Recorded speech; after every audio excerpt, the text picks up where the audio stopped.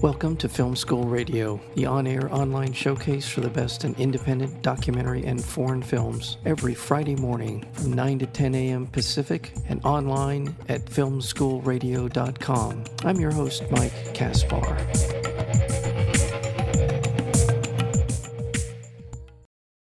The genius of George Balanchine, the man who reinvented ballet for the 20th century, is celebrated in this homage to his unparalleled choreography, the basis of his work for the New York City Ballet and the technique taught to the world-renowned School of American Ballet. Some of Balanchine's greatest stars describe his inventiveness, precision, speed, and the musicality he demanded. It's a wonderful documentary film called In Balanchine's Classroom, and we're joined today by the director of this wonderful documentary film, and that would be Connie Hockman. Connie, welcome to Film School Radio. Thank you so much. This is a wonderful documentary film on a lot of levels. For some people, George Balanchine is a name that they may have heard. They're not really familiar enough with him in his work because he left us in 1983. But what was the impetus, the inspiration for you to do a documentary about George now? The idea had been floating in my head for many, many years, an embarrassingly long time. The seed was planted when I was a child at the School of American Ballet and got to observe him because Balanchine used many children in his productions of The Nutcracker, A Midsummer Night's Dream, Don Quixote, it goes on and on. For all of us, it made a very strong impression. First of all, his dancers, his creatures, and how they moved. His rapport with his dancers, electrifying atmosphere in the room, very comfortable, relaxed atmosphere in the room, but charged. His presence made the air charged. He was very gentle, very soft-spoken, and he worked with the children in wonderful ways, never, ever talking down, just almost like we're little adults, very respectful. So that combination of observations, experiences never left me. And as I danced professionally, and then as I taught, I kept getting hints that the dancers who worked with Balanchine, not just the ones who danced his ballets, I got to dance his ballets, but the ones who were in the company and got to take this morning class that I heard about when I was going through School of American Ballet, they knew something. They knew something about technique, and it was way beyond technique, but they just had some kind of understanding that I wanted to find out about. And that left that impression on you. And how far did you pursue your dancing career? I danced with Pennsylvania Ballet for 5 years. I had to stop. I ran into a medical problem. But when I was there, it had been founded, Pennsylvania Ballet, by a protege of Balanchine, Barbara Weisberger, and we did an enormous amount of Balanchine ballets, in addition to other nice works. I did not dance that long. 5 years is not that long for a dancer. You know, you need a lot of stage experience to really start getting beyond technique. And I had a taste of it, but I thought I would dance much longer. I couldn't. But there was unfinished business. Right. I was going to say, is that part of the motivation for you to pursue this particular project? Was there some part of you? Because in the film, we get an opportunity to spend some time with, as I think you refer to them as his creatures, some of the people who continue to teach, who are part mentoring others in the dance world. It was that some of it. Well, go ahead. Did that motivate you in some way? That I stopped dancing. Yeah. I think you touched on something. I do think there was an incomplete feeling. I don't know if I probably never would have come to the point I am now, feeling satiated, finally understanding more about his teaching. If I had danced, I probably wouldn't have gotten at that root. It really took pursuing his dancers and having concentrated time to really go deep into his teaching. And it's not easy to explain it, but a combination of them talking about something they're passionate about, something they know through and through in every fiber of their being performers. They were performers, And so once they, I think, had a rapt audience in me, they eventually went all the way. Think you just said it's difficult to describe, but is there a characteristic? Is there something in a Balanchine project that distinguishes it in some way from others? Is there a consistent thread in his work? Is it the precision? Is it is there something in that where you would recognize this is a Balanchine? Oh, his ballets, actually, the range is absolutely staggering, the breadth. So I think you actually, I don't think you can really lump them together. There's the Americana, there's very classical, there's more jazzy, there's abstract. I mean, it just is a huge breadth. That's one of the most distinctive aspects of his body of work, is just the range. Let's go back to the beginning of his life and who he is, where he came from. Where did George Balanchine grow up, and is his inspiration or his journey towards this world that he became such a big part of? Okay, that last question really stumped me. But I think if there is one thread, one common denominator, I think we can safely, definitively say it's musicality. Okay. It's the musicality that doesn't matter if he's using Stravinsky, Tchaikovsky, doesn't matter who the composer, it's the musicality he captures. And as one dancer said, he said, if you are using the music as an accompaniment, this is to the dancers, if you're using the music as an accompaniment, you're not really hearing the music. And she said it was as though we swallowed the music. And, that's how she put it. So I think it's the way he choreographed, but the way he taught and the way they danced, that was the one universal, pervading dimension, was the musicality. And that's such an important thing for an audience hearing music, but it's something very subtle, but also very key to delivering a performance, right? That's something that's very insightful, first of all. And secondly, when you see it play out, you see how important it is, right? When you see it played out the way he was able to get from his dancers. So I'll ask that question again then. Let's talk a little bit about George Balanchine, his life, where he came from. He was born in 1904. What do we know about his background? He was pretty much abandoned by his family at the Imperial School. His sister was auditioning. They noticed this little boy. They said, why not him? He auditioned. They took him.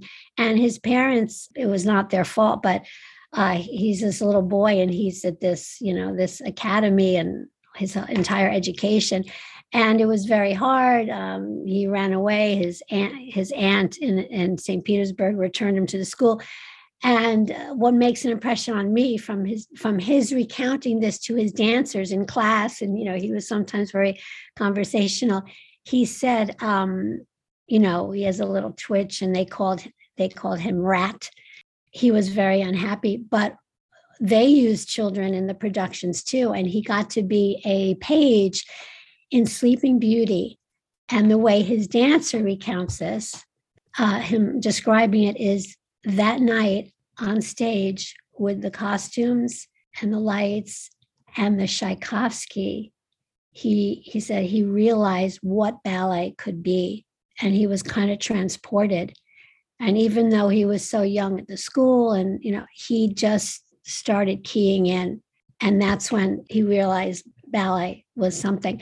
And he had his musical training, his superb musical training, and I'm sure he was a musical genius. But at one point, he started choreographing. And so then, the war, the revolution, and he was choreographing just to make a little money and just whatever he could do. And finally, he put together a little troupe, and he got permission to take his little troupe on a little tour outside Russia. And once he got out, Germany, and he never turned back. And so that's, how he met with Diaghilev and got invited into the Ballet Russe to choreograph. And that's how he found freedom finally. Yeah. He found freedom and support, through Lincoln Kirsten in America, what he couldn't find anywhere else. And that's why he became such a very patriotic American. And we're lucky. Growing up in Russia when he was born in 1904, through the time he was there, I don't think he could have asked for a more tumultuous environment to grow up in. World War I, the revolution, all of that had occurred in the time he was in Russia, pretty remarkable, and giving someone a perspective once they got away from that it seems to have really, had a direct bearing on his life. By the way, I want to remind our listeners that we're speaking with Connie Hockman, as she is the director of this documentary film about George Balanchine called In Balanchine's Classroom. And that brings me to the part of the film which is so alive and wonderful part of the film. It is about George Balanchine, but it's also about the people that he set free in the world of dance. And we get to meet a lot of the people who are still involved, still teaching, still preaching the gospel of Balanchine to a new generation of dancers. Something you always wanted to do in terms of kind of this story, this particular project? Did this sort of come to you as you were beginning to go through his life? How did this part of the documentary come to be? Actually, no one has asked me that yet, and it's so much fun to remember. It wasn't fun at the time because I was just tortured. How to tell the story? How much is it about Balanchine? How much is it about the dancers he trained? It's their experiences. It was just very, very difficult to find the actual story. But I knew I needed a way into his classroom and some kind of way to tie it into today. So the relevance of it is really clear. It's not some abstract story in the past, but it's totally tied in with dance today, dancers today, and this, huge body of work. So I remember speaking with my husband, it was like trying to solve a problem. Like at dinner, we'd just be constantly how to tell the story visually. I got this image of, his dancers today are all over the world, staging his ballets, teaching class, directing companies. They're just so active.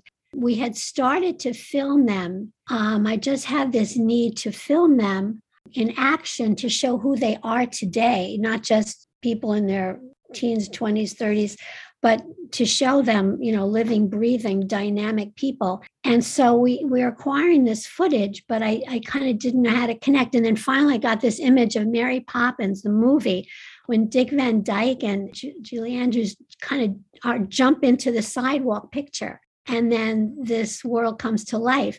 And so I realized that was a portal, like each setting where they're teaching class or they're staging a ballet, that is the portal into what Balanchine did for them and did with them, his own little universe with them, this classroom where so much happened. And that's how we decided to use the present day footage.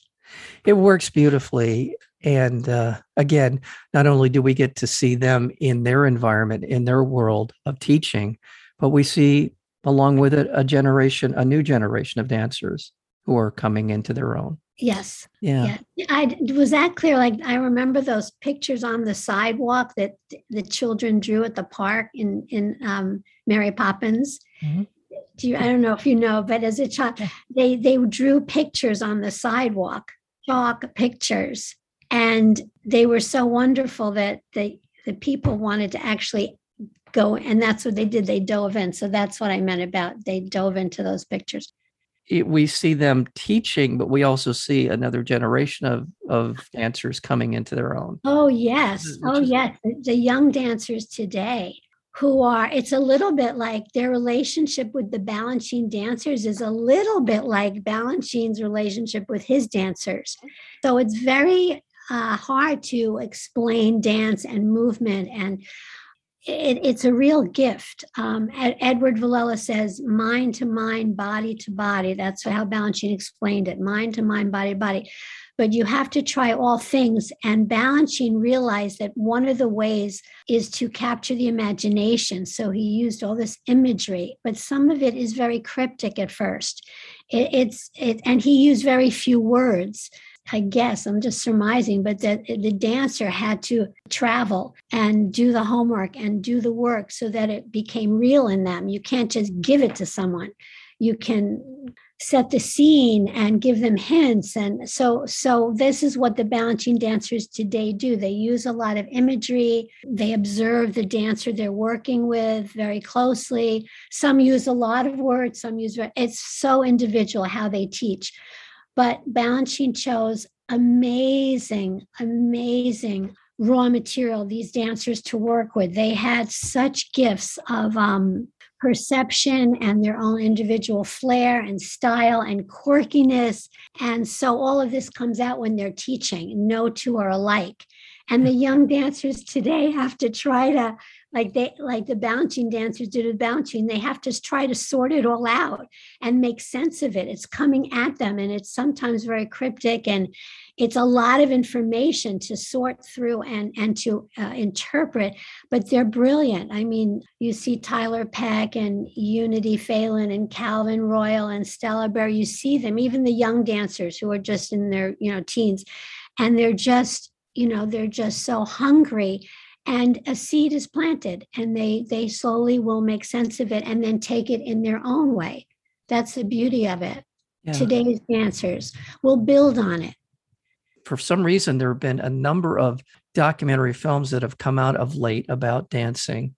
And one recent one, and you work with Tom Hurwitz as a part of your director of cinematography on this film, but Can You Bring It, Bill T. Jones and D-Man in the Waters was a great documentary film about Bill T. Jones.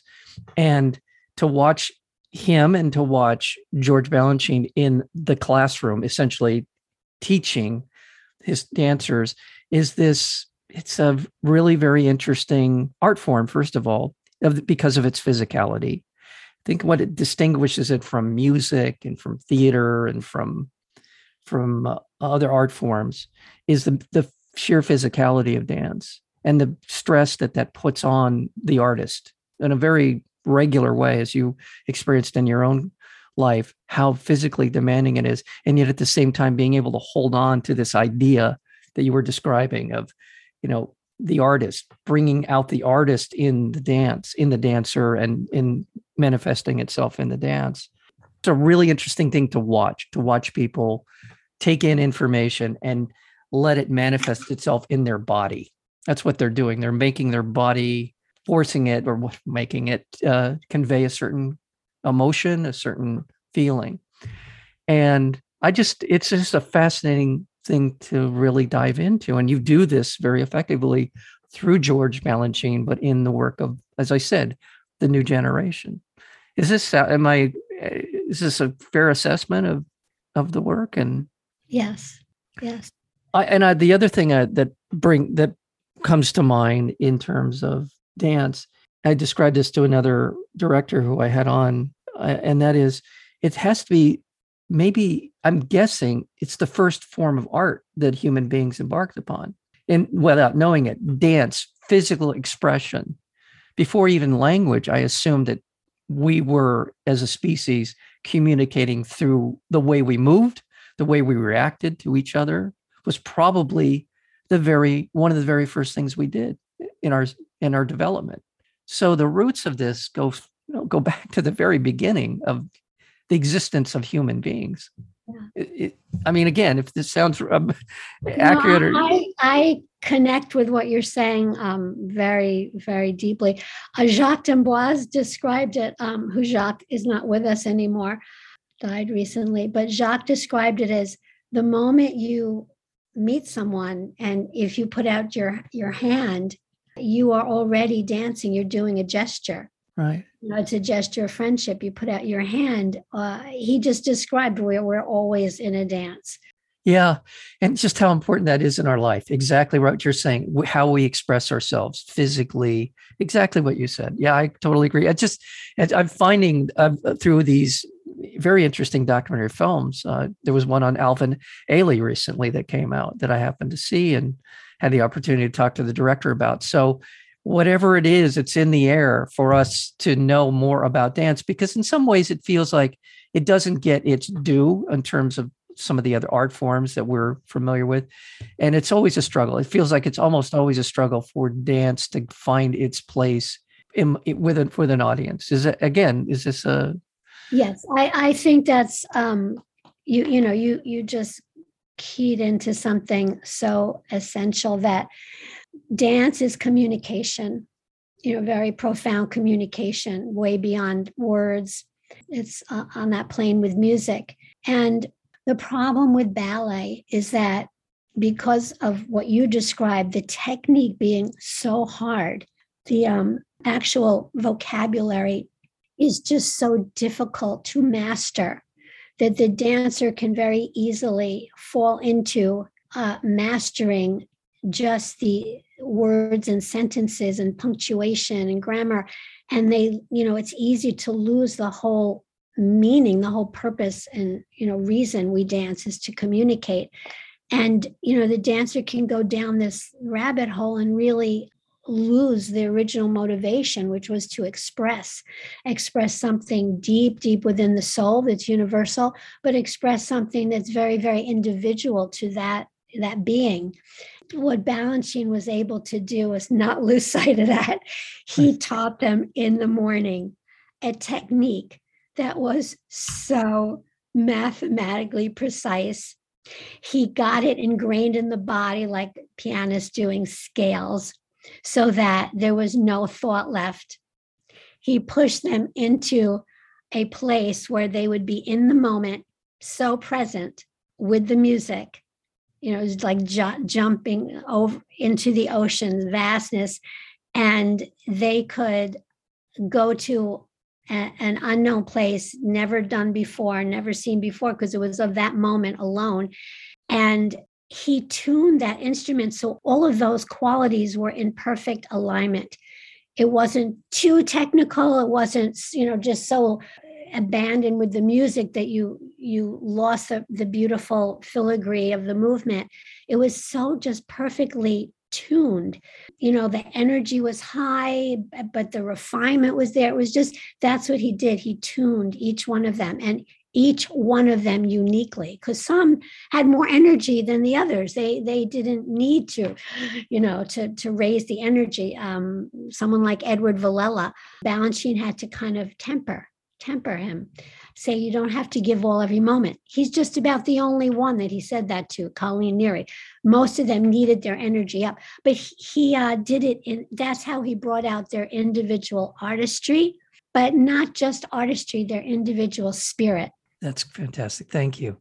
The film is in Balanchine's classroom, and it is opening at the Laemmle Glendale Theater in Los Angeles, or in Glendale, but it's LA adjacent, on September 24th. And I urge you to check this out. Not only is it a wonderful overview of George Balanchine's life and his work and why he's such an important part of the history of dance, certainly here in the United States, and really his influence is profound all over the world, but also seeing the people who he mentored, who he pushed, who he made better as dancers, and in many ways better as human beings as well. And that is a big part of this documentary film, In Balanchine's Classroom.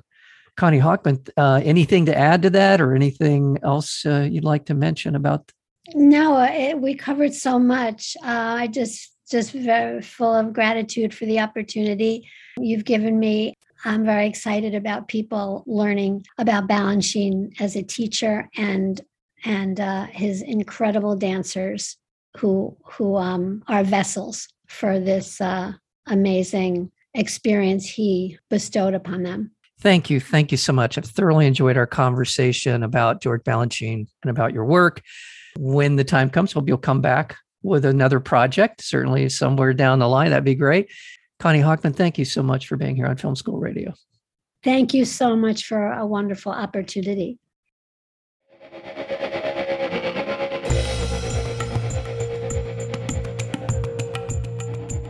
You've been listening to Film School Radio, the on-air online showcase for the best in independent documentary and foreign films. You can find out more about the program at filmschoolradio.com. I'm your host, Mike Kaspar.